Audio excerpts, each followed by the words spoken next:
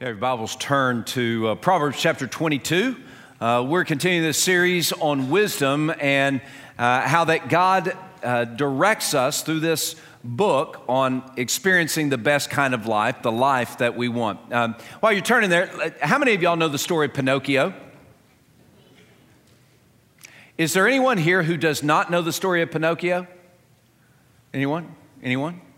Bueller? Anyone? Okay, well, since you know the story, I won't retell the story, but you know how that Pinocchio had a puppet master, the maker. His name was Geppetto, and Geppetto made Pinocchio. Now, Pinocchio was a unique kind of marionette or puppet.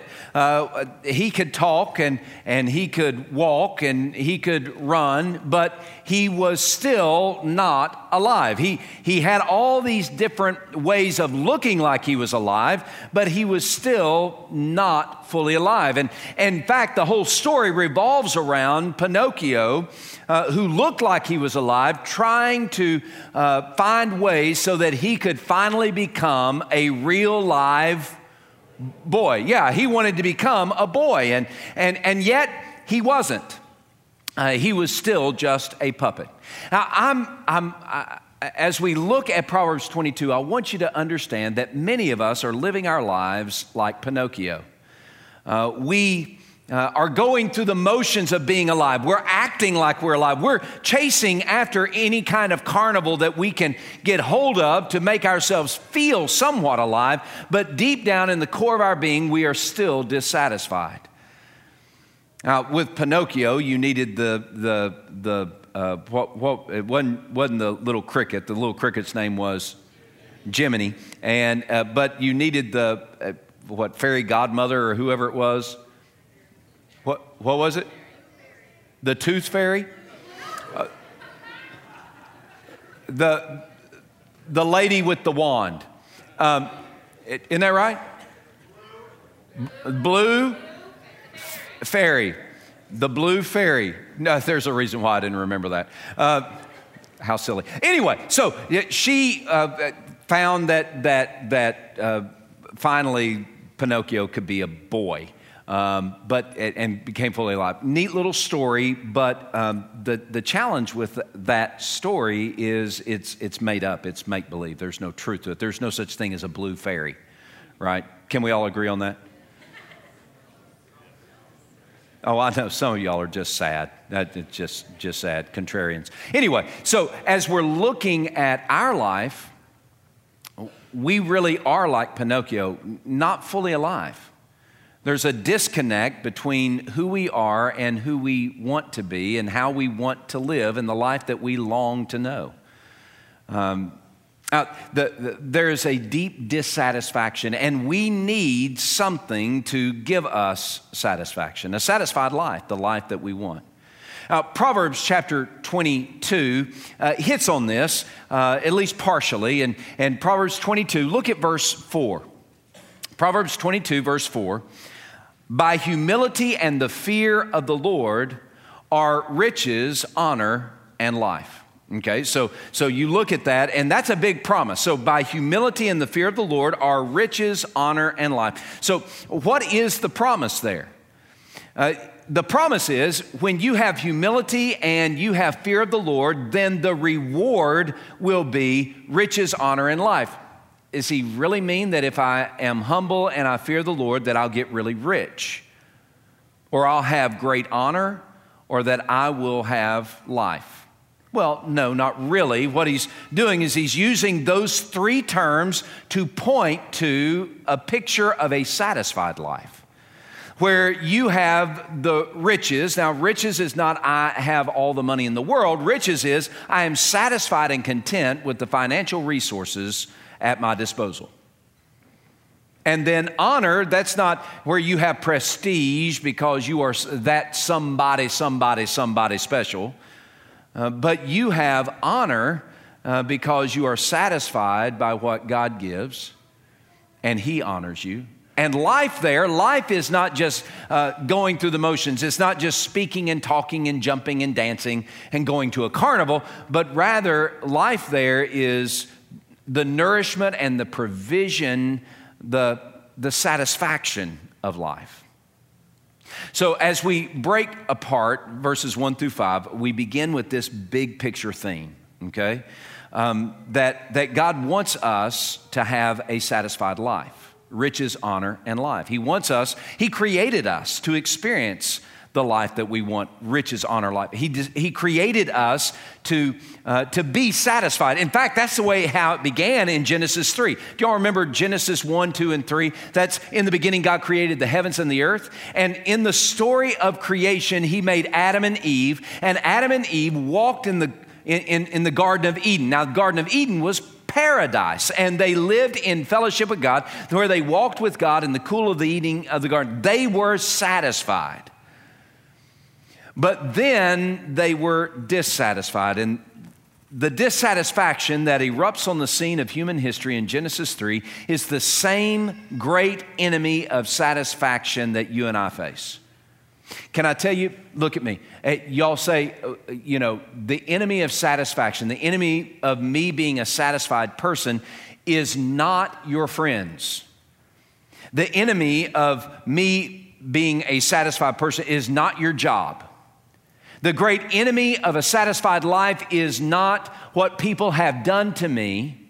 The great enemy of a satisfied life is not what I don't have, what I wish I had.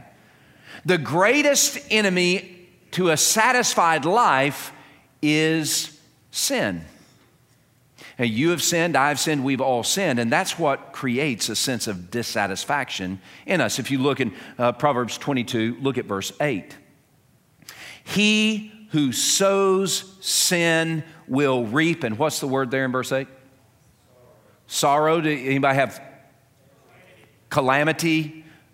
Vanity, if you New American Standard, it's the idea of trouble. Sorrow, sorrow, sorrow, sorrow. Destruction. Now, I want you to hear this. If you sow sin, you will always reap sorrow. If you sow sin, you will always reap death-dealing blows. The enemy of a satisfied life is not all these things that everybody else is doing or I'm not getting. The greatest enemy of a satisfied life, the greatest enemy to the life we want is sin. Period. And that's what erupted on the scene of human history in Genesis 3. Here people were living a satisfied life, Adam and Eve, in a satisfied life in the Garden of Eden. Sin takes hold, dissatisfaction then reigns, and all of us are on this cursed course of a dissatisfied life. That's what Ephesians chapter 2, verses 1 through 3 is talking about. Ephesians chapter 2 says that we were dead in our sin. Nothing more dissatisfying than being dead. You are dead in your sin and in your trespasses, in which you once walked according to the course of this world, according to the prince of the power of the air, who now works among the sons of disobedience, among whom you also once conducted yourselves in the lust of the flesh and of the mind, and you were by nature children of wrath, just as the others. And the picture of Ephesians 2, 1 through 3 is what sin reaps in our lives. What we reap because of sin. We are disconnected from a holy God, and therefore we are perennially and eternally dissatisfied. I want you to hear this. Because of sin, because of your sin, because of my sin, we are disconnected from God. We are not in His family. We are not close to Him. And because we are not close to Him, we are dissatisfied. That is the source of dissatisfaction in every human heart. Philosophers of days past, there is a God-shaped vacuum in every heart. That our soul is forever restless until we find our rest in God. There is a disconnect between us and a satisfied life because we are separated from God by our sin. When you sow sin, you reap sorrow, death, destruction. Ephesians 2, verse 4.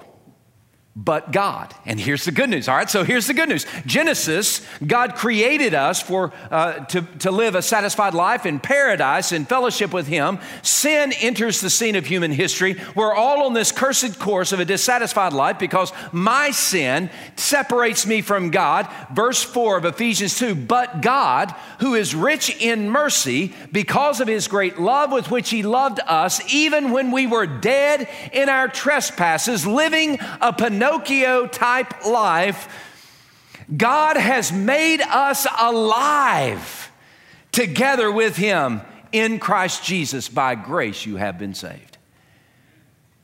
Jesus came to reverse the curse. Jesus came to give us a pathway to a satisfied life. He came to take us in our dissatisfied existence and impart to us the opportunity to be fully alive. Not just going through the motions, but literally to be fully alive by His grace, through faith in Him.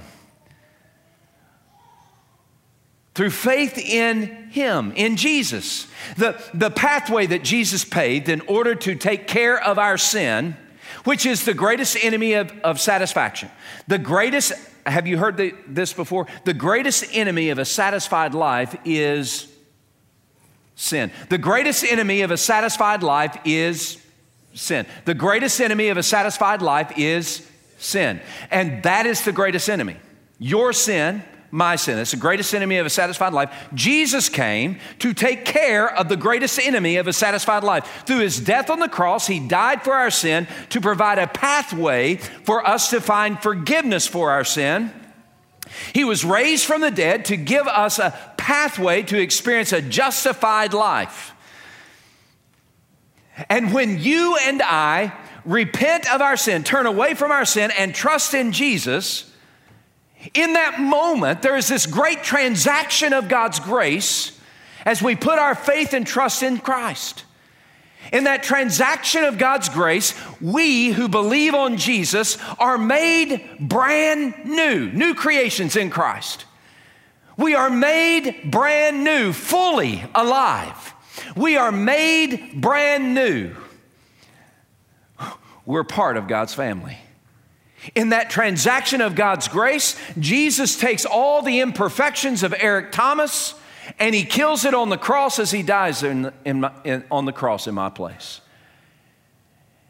And He plants upon Eric Thomas all of His perfection. And in the planting on me of all His perfection, He writes His name upon my heart. I belong to Him. If you're a follower of Jesus, you belong to Him, and He has obliterated the enemy of a satisfied life. So why is it that followers of Jesus are still dissatisfied? All right, can we all agree that followers of Jesus are still dissatisfied at times and seasons? Can we all agree about that?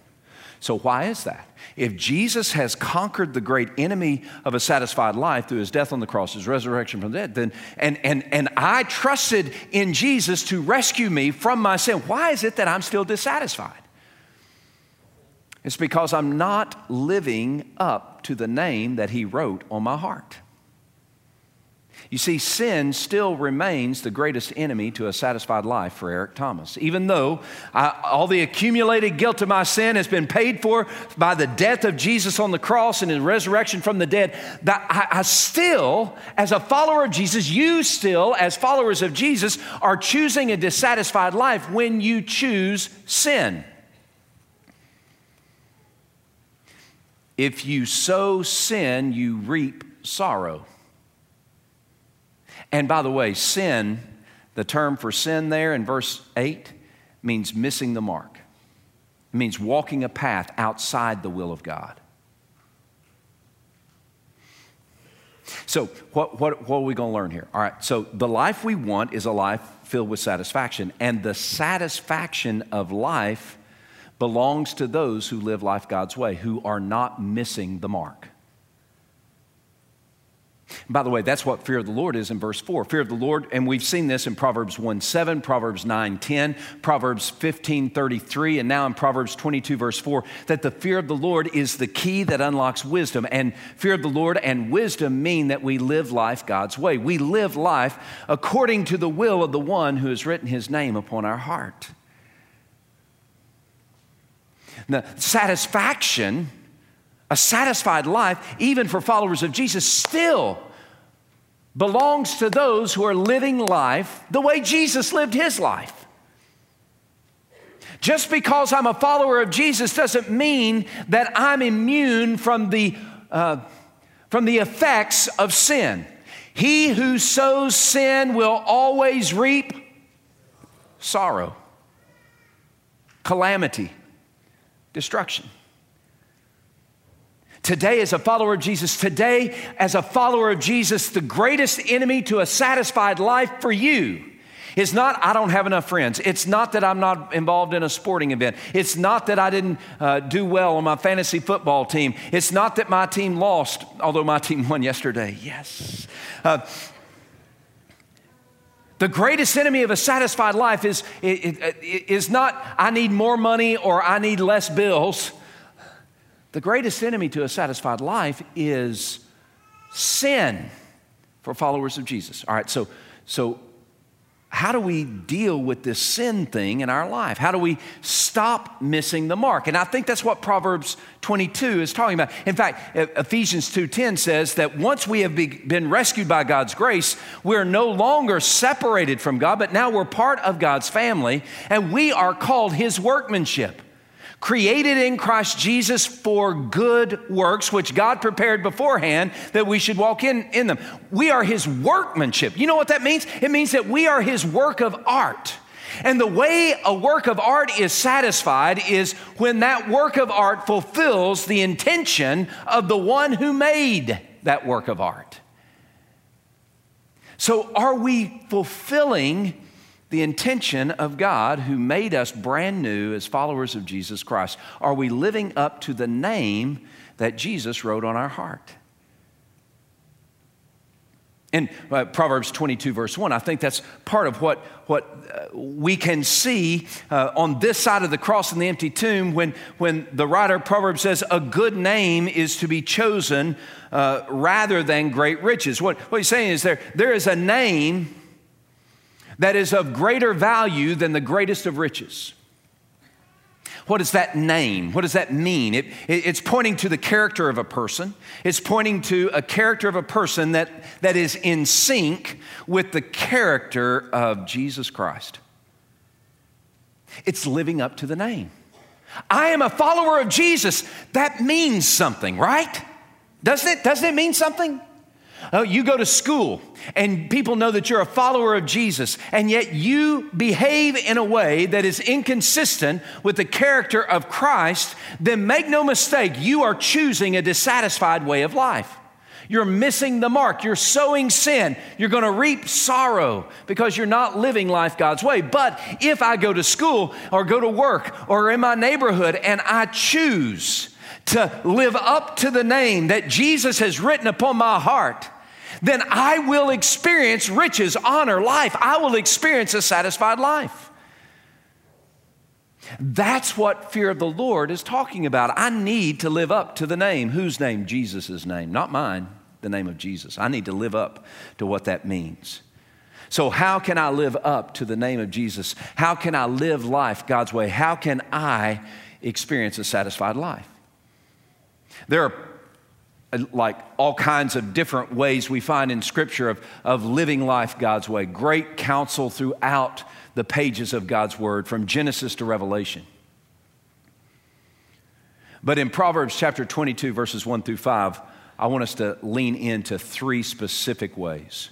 And the first is we need to show grace to others. The second part of Proverbs 22, verse 1, it says, a good name is to be chosen rather than great riches. Loving favor is better than silver and gold. Loving favor. What is that word, loving favor? It's grace. It's a Hebrew term, hain. It literally, at its root form, means to stoop or to bend in an act of kindness to another. That's what it means. It's what God did for Noah in Genesis 6, that Noah found favor, hain, in the sight of God. That meant that God stooped low in an act of kindness, not because Noah was perfect, but because Noah was living his life in best he could in a pleasing way to the Lord. God showed him grace and didn't kill him. And it's what Jesus has done for us. Do you realize that grace, this stooping or bending in an act of kindness, is the very picture of God in Christ Jesus? God became man and dwelt among us. And we beheld his glory, the glory of the only begotten of the Father, full of grace and truth. That is a picture of God showing us grace. So what's the point here? Well, if I'm going to live up to the name that Jesus has written on my heart, then I'm going to show grace to others the way Jesus has shown grace to me. My wife made popular a saying in our house, and it's, we have different sayings in our home, a few of them, a handful maybe, like live to make God smile and that kind of thing. But she made popular in our home kind of a thematic that we want to hold on to, that she and I especially want to hold on. We want to pass it on to our children. And it's not original with us, it's not original with her, but it is something that really captured us. And it's this. Okay, so here's the theme, the motto. Leave people better than when you found them. That means that we show grace. It means we show grace even when it's hard to show grace. And sometimes it's hard to show grace, right? Sometimes it's hard to show grace. What does it look like to show grace? Well, apart from the picture of Jesus who died for sinners, those are people who don't deserve grace. God gave it anyway through Christ. There are passages in Scripture, Ephesians again, since I'm kind of leaning into Ephesians chapter 4, verse 32, that grace looks like this. Here's what grace looks like. It means I'm going to be kind. It means I'm going to be compassionate. It means I'm going to be tender-hearted. It means I'm going to be forgiving. It means I'm going to live a life of love. Doesn't that sound great? Doesn't that sound great? To show grace means that I'm going to be kind, not a jerk. I'm going to be compassionate, not a jerk. I'm going to be tender-hearted, not a jerk. I'm going to be forgiving, not a jerk. And I'm going to live a life of love, not a jerk. We live in a time where a lot of people who are not part of this family of faith have kind of antagonistic ideas about who we are. I'm kind of a poster child. I am a white, 50-year-old, male, evangelical, Southern Baptist preacher. I'm kind of poster child for the many in the culture today just not really liking me because of that poster child status.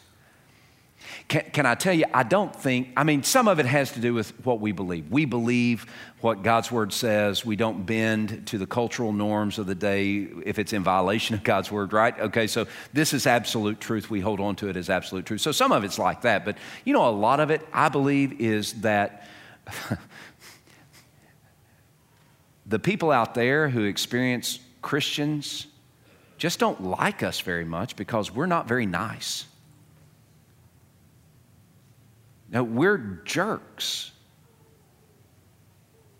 Can I tell you, that's not the way it was for Jesus. The people in the culture who were the furthest from God, they were drawn to Jesus. Do you want to know why? Because he was kind, he was compassionate, he was tender-hearted, he was forgiving, and he lived a life of love. He showed grace to others. What would it look like in your relationships at work, especially with the toxic people? And they're toxic people, right? If you don't know any toxic people, it's probably because you're the one.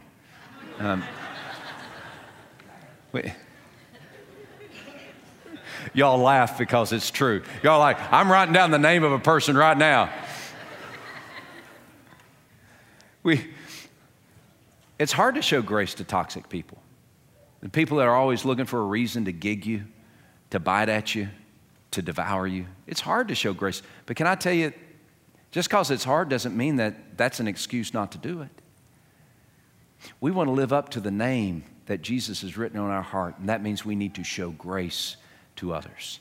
The second component of living up to the name that Jesus has given us and living life God's way and experiencing a satisfied life. Oh, by the way, having a gracious heart is of greater value than all the silver and gold in the world. I'm not being metaphorical. I'm being literal. Having a gracious heart is more valuable to God, to you, and to others than having all the silver and gold in the world. So why don't we invest more of our time in being gracious than we do in making coin, cash, and money? We need to live life God's way. Will you show grace to others? The second is to be humble. Now, Lord, it's hard to be humble when you're perfect in every way. Not everybody knows that song, but it was popular back in the day. Sung by a guy named Mac Davis. Thank you very much. Oh, Lord, it's hard to be humble when you're perfect in every way. Each morning I look in the mirror and I get better looking each day. To know me is to love me. I must be one grand person man. He said something else, but I couldn't say that. Oh Lord, it's hard to be humble, but I'm doing the best that I can. A silly song that paints a picture of so many hearts in this room, including mine. And yet humility is a hallmark characteristic of Jesus. You look at verse 2 of chapter 22. The rich and the poor have this in common. The Lord is maker of them all. You know what that means? It means that every person, it doesn't matter how much money you have or don't have, every person in this room stands on the same stoop before a holy God. That all of us are responsible to Him and all of us are accountable to Him. We are dependent upon Him. There is not one person in this room who gets to live life without accountability to God, eventual accountability. We are all responsible and accountable to the living God. And by the way, it doesn't matter how much money you have, you don't get to buy your way out of that accountability. Or how poor you are, you don't get to be poor out of that accountability. The rich and poor have this in common. The Lord is the maker of them all. Which leads to verse 4. By humility and the fear of the Lord are riches, honor, and life. So when we understand our place in the sight of God, we will be humble. Being humble is saying, I know that I am not all that and peanut butter too. Being humble means that I do not consider myself, my desires, my wishes, my ambitions as the center of the universe around which God and everyone else must revolve. Being humble is a recognition of who I am in light of who God is and how I should respond and relate to people around me. This, after all, is the character of Jesus Christ. Alongside Proverbs 22:4, you might write Philippians chapter 2, verses 5 through 11. The character of Christ. If I'm going to live up to the name of Jesus, I got to be humble. Why? Because Jesus was humble. In Philippians 2, beginning of verse 5, it says, let this mind, this attitude, this worldview, let this mind be in you, which was also in Christ Jesus, who being in the form of God did not consider it robbery to be equal with God, but he made himself of no reputation and came in the form of a servant and in the likeness of a man. And being found in appearance as a man, he humbled himself and became obedient to the point of death, even death on the cross. Therefore, God has highly exalted him, given him the name which is above every name, that at the name of Jesus, every knee should bow and every tongue should confess that Jesus Christ is Lord, to the glory of God the Father. Do you see what Jesus did? He is God, and yet he humbled himself to become man and to die for sinners like you and me. That's humility. We need to understand that the way Jesus lived is the way we should live. By the way, Philippians 2, 1 through 4 tells us how we're supposed to live in light of that. We are to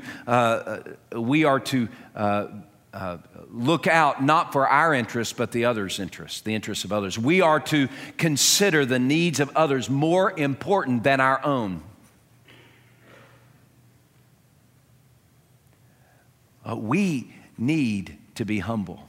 Why? Because God resists the proud, but gives grace, favor to the humble. You want to experience satisfaction that is not found through bravado and machismo, male or female form of machismo. It's not found in me being the center of the universe. Rather, it's found when I am humble before God and humble with others. And here's another thing. If you're humble before God, you're not going to be boastful and proud in front of others.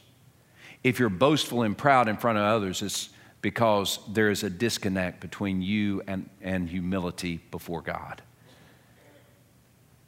1 Peter 5 and 6 really tells us that if we're humble before God, we're going to be humble before others. Will you commit to be humble? Again, this is not an optional thing. This is a core component of what it means to live up to the name that Jesus has given us and to live life God's way and to experience a satisfied life. Show grace to others, be humble, and then finally, we need to run from sin. Do I need to talk about this too much? I hope not. I don't know that I can talk about it any more than you already know about it, but let me try just a couple of things. Remember verse 8. You sow sin, you reap sorrow. So in verse 3, God tells us a prudent or a wise person sees evil and hides himself. The simple pass on him unpunished. So if we're going to live life God's way, if we're going to live up to the name that is written on our heart, we need to see the temptation down the road and hide from it. We need to run from sin. Jesus said it in even more stark terms. If your right hand causes you to sin, cut it off. If your right eye causes you to sin, pluck it out. Now, he wasn't saying actually pluck out your eyes or chop off your hands. He was saying in a metaphor kind of way, you need to treat this with great seriousness. You need to take great pains to run from sin. Verse 5 tells us it's not just the danger around us, but it's also the company we keep. Thorns and snares, verse 5 of 22, thorns and snares are in the way of the crooked. Now, the crooked there are the people that are morally perverse. They're the ones that are wicked. They're the ones that are disconnected from God. They're the ones that are leading Pinocchio to the carnival to enslave him, right? So thorns and snares are in the way of the perverse. He who guards his soul from that way, the way of the perverse, will be far from them. So it's not only do I run from the temptation of sin and the sin that so easily ensnares me, but I also need to keep at a stiff-arm distance those who are embracing sin so that their sin doesn't lead me to sin. Does that make sense? Does that make sense? I need to be watchful of those things that trip me up into sin and run from them. But I also need to be aware of those around me and keep at a stiff-arm distance those who are around me who are embracing sin that will perhaps lead me to sin. We need to take sin seriously, just as the Bible does. And we need to run from it. Run from sin, not rationalize sin. Rationalizing sin means that I try to redefine what sin is. Can I tell you that the Bible tells us what is sin and what is not?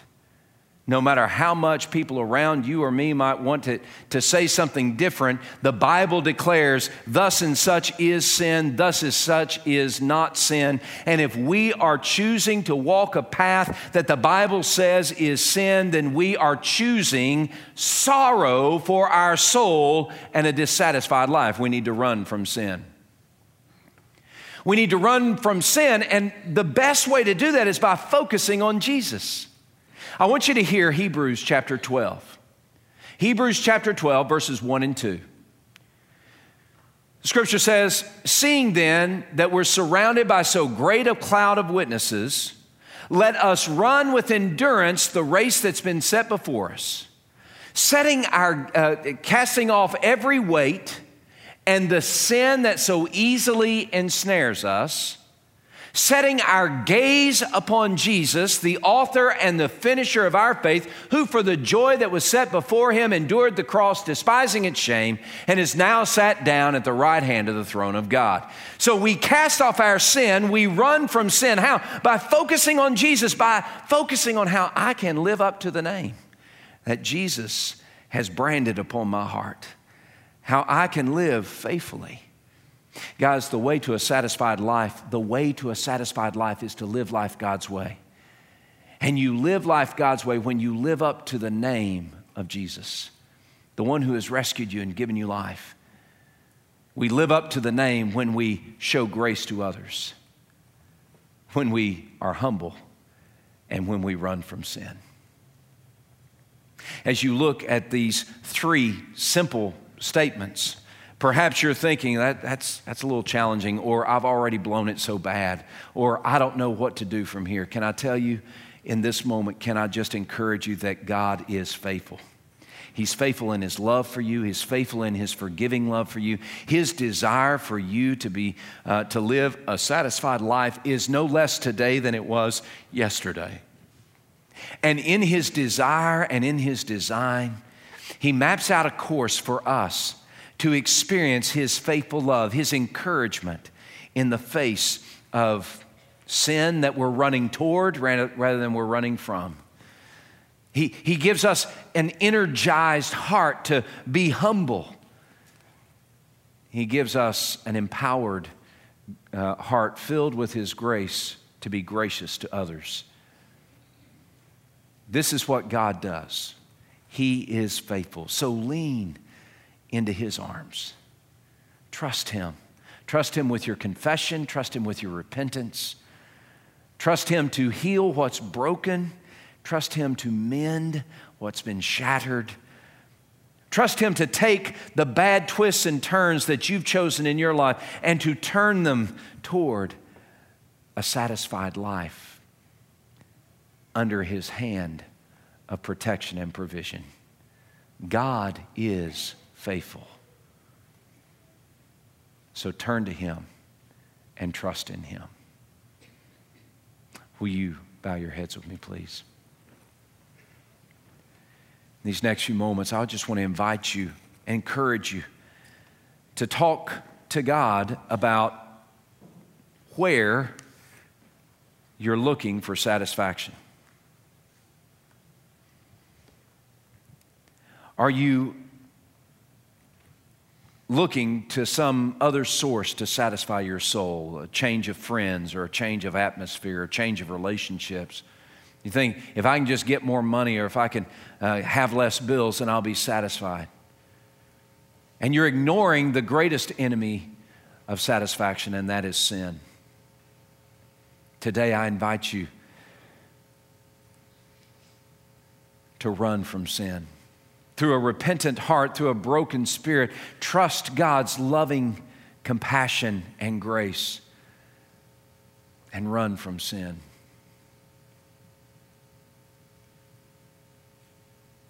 Maybe you are struggling with pride, a lack of humility. You claim that you're humble before God, but you're not very humble around others, and that is the one thing that God requires of those who belong to Him. Maybe today you need to confess pride and find the favor of God's faithful love washing you in His grace. Maybe you're not a gracious person, and God just pinpoints in you that you're not living up to the name of Jesus as a follower of Christ because you're not gracious to others. You're not showing the grace that God has shown to you.